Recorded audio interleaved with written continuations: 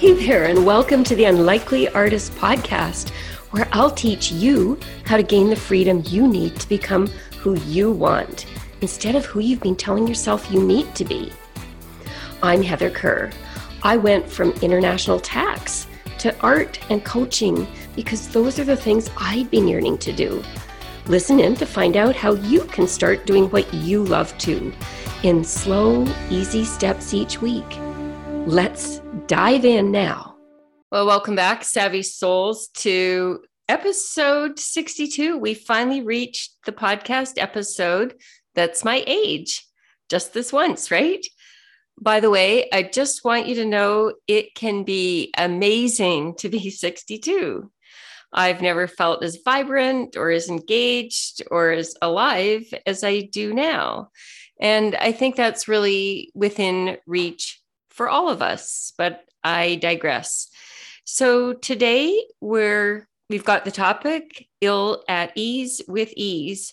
We're going to explore our fear of things being easy. I think this is one of the most surprising things I've observed as a coach, that we've got such a fraught relationship with the idea of ease, and we believe there are so many dangers associated with it. Why? After all, when you think about what ease means, it means the absence of difficulty or effort. And when we're at ease, we're calm and relaxed. Synonyms are things like contentment and effortlessness, tranquility, serenity, calmness, peace, naturalness, unburden, all states of being that most of us long for. So why do we become ill at ease with ease? Why do we have this feeling of unease with ease, this discomfort with ease? It's a bit of a paradox. It's a bit ironic. So why do we often start feeling ill at ease with our own ease? And this is what I want to ponder with you today. Last week, I was giving a presentation to a group of people on expansion, the idea of expanding our lives. And that's a key concept, by the way, for the Magic Room Experience Group coaching program I'm creating that's starting in June, and I'm getting so excited about it. It's really going to be a transformational experience, but I don't know, I seem to be digressing a bunch today. Anyway, at this presentation last week, we were talking about the challenges of actually accomplishing something important, having accomplished it, and then reaching that place where it's accomplished and we're feeling that state of ease. Everything's going well. Everything is smooth. The results we've always been seeking are happening. We can start to breathe easier and we can start to feel fully satisfied. And then, of course, our brains kick in and we start to get really uncomfortable with how easy we've been able to do this. And our brains start to tell us, something's horribly wrong here. This can't be right. This can't continue. The shoe's going to drop. We're not going to be able to keep this up. This was just an aberration.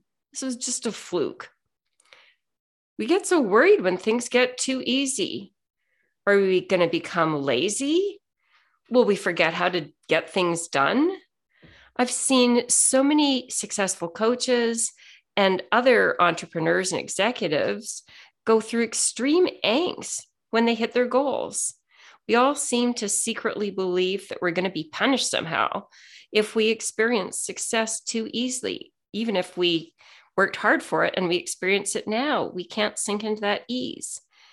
If we experience too much effortless and tranquility, don't we need to be still working hard? Don't we still need to be making an effort? Shouldn't we keep our nose to the grindstone? So instead of enjoying our time of ease, we fight it, we argue with it.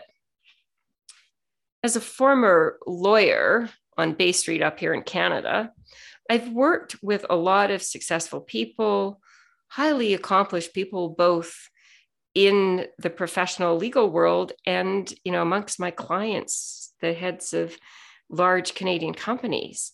all highly accomplished people, people with a history of achievement. And there was always a lot of discussion about how hard we worked and the extreme hours we were putting in. It was a bit of a point of pride. I remember there was this idea of FaceTime where I remember at some of the law firms, you had to be seen to be working the long hours. It wasn't just enough to docket them. You had to be seen with your face late in the office when people were walking around. We put in hard work all the time. We had hard work up on the altar. It became our religion.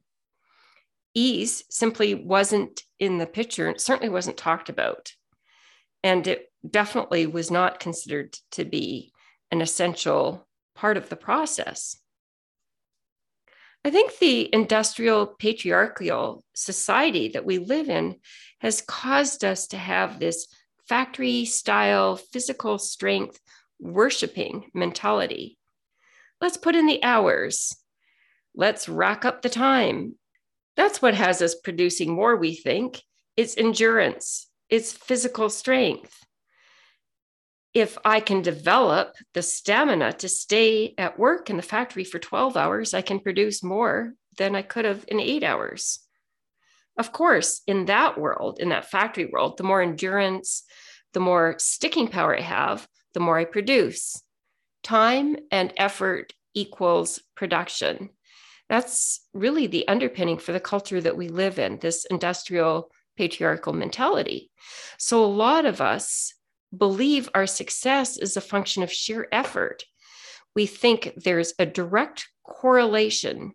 The more effort we put in, the more productive we'll be, and the more successful we'll be. I remember how surprised I was as a new admit partner at Ernst & Young back at the end of the 1990s. We had a meeting of the partners. We had a big encounter with a think tank in Boston, and I was put in a discussion group with one of our more senior American partners there. He was in a senior leadership position, wildly successful, wildly respected. And he told us a story that really struck me that I've never forgotten. He said he used to work around the clock. It was a point of pride, all the hours he was putting in. And it was also a point of pride that he was at the beck of his and call of his clients night and day. He could be at a sports game, an important sports playoff game, and if a client called, he would miss part of the game and go out in the hallway and talk to them. And that was just how he operated. And then one time he was supposed to be home. I think it was for Thanksgiving dinner or something.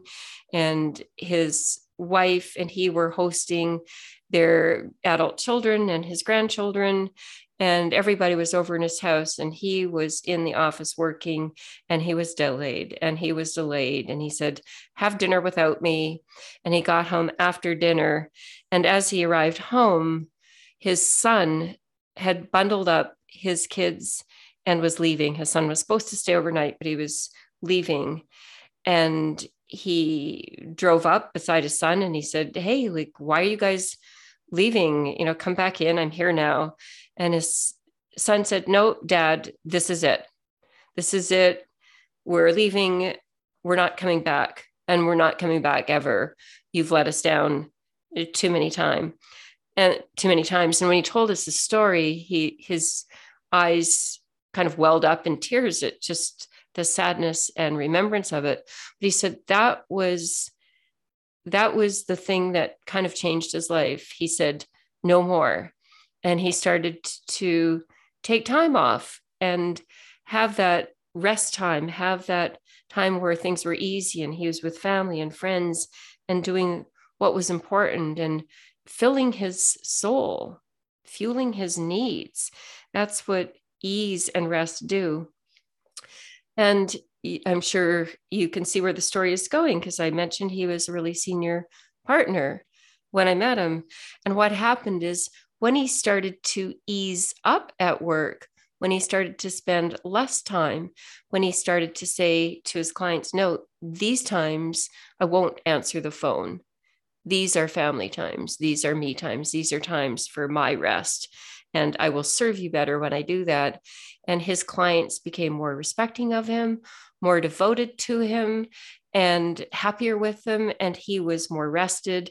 He had better ideas, more creative ideas. He served his clients better. And as he spent less time at work, so he produced more, he became more valuable, and he became promoted and more widely respected. And so in the end, it wasn't the excessive hours and it wasn't being there day or night when a client called.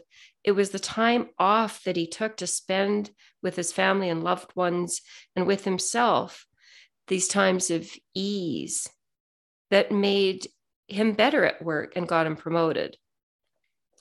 He was more productive when he made his own life easier and more fulfilling than when he'd made it hard and he spent his time efforting and striving.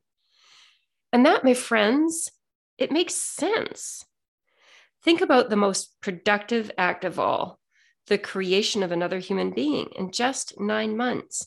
And for those of you who are women who have had babies, you'll know that the very best way to go through a pregnancy successfully and to produce the healthiest baby is to take it easy, to rest, to get the nourishment you need. It's like that whenever we're creating something truly amazing and new, when we're producing the most value for the world. Nature, pregnancy teaches us what to do. Pregnancy teaches us what the creative process needs. And that's more than just a cute metaphor for birthing something new. It's actually teaching us the best way to create, and that is to rest and to take it easy. This really hit home when I went through the last mastermind, the one where I get coached. I was with a bunch of ultra successful coaches, and the highest earning coaches, these are well-known coaches who are making lots of money. They were asked about what their most important money-making thought was. And it was so interesting to hear a majority of them report one by one some version of the thought, I can make this easy and fun. One by one, they each stood up and said, hey, my business became so much more successful when I realized I could make it easy. When I realized I didn't have to strive so hard, that's when I got creative. That's when I got my best ideas. All the years I struggled, my business wasn't nearly as successful. In a similar vein, I watched so many of my peer coaches over the 6 months decide to devote more time to rest, to take generous amounts of time off, to not strive, to spend time just being, even to get bored a little. And we discovered that those periods of rest created huge business profits. Business profits always soared either during the periods of rest or immediately after. And there's a clear reason for this. I can promise this to you, savvy souls. As someone who's studied creativity extensively over these past several years, since I left the law to become an artist, and it's this: creativity is born from spaciousness. One of my key art mentors, Gail Hill, who's just a beautiful painter in her own right, described it this way for me when I started to paint. She said, Heather, just pretend you're taking your head off and put it in a corner when you paint. Stop thinking, stop trying to make it happen, stop analyzing, just allow. Just let it come to you. Let it flow through your brush. Best advice ever.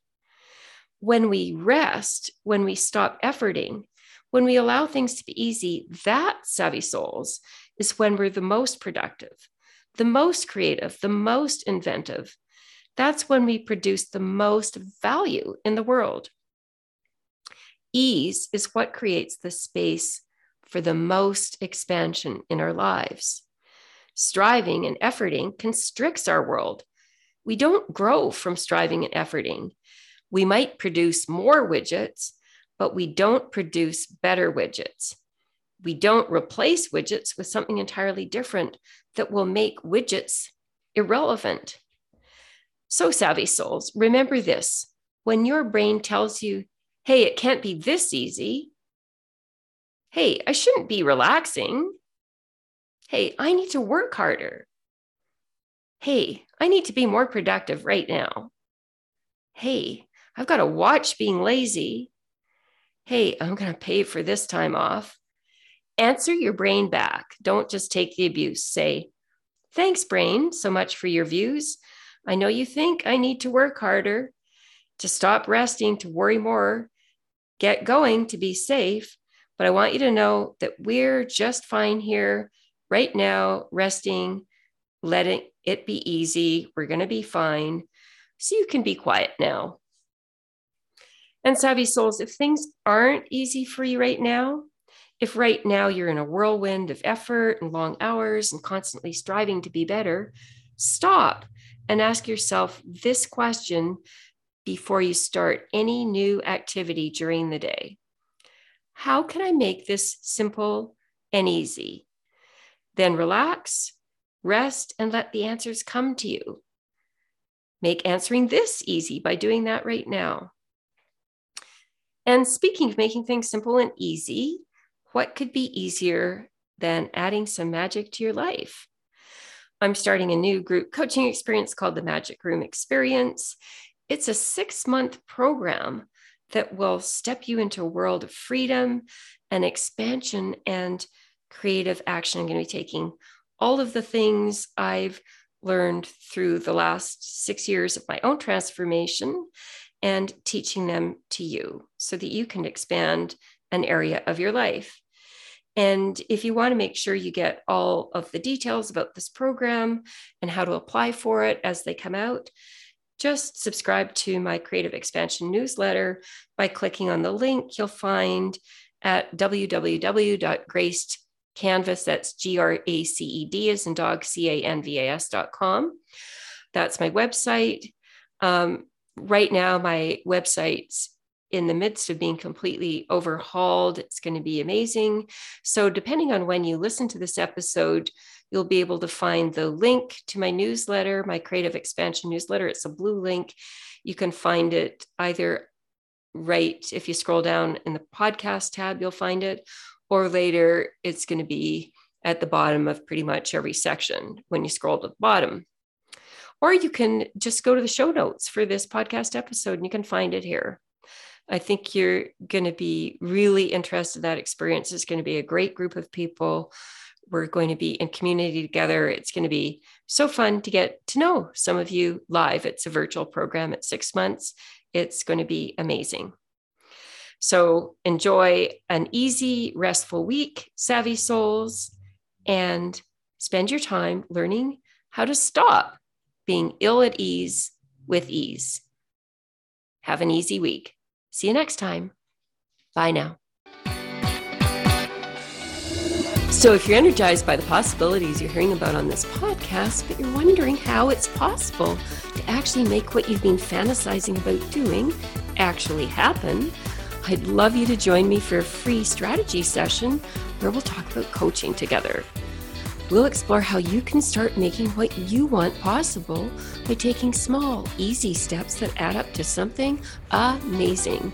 Just click on the link in the show notes below this episode to book your free call. I'd love to meet you live.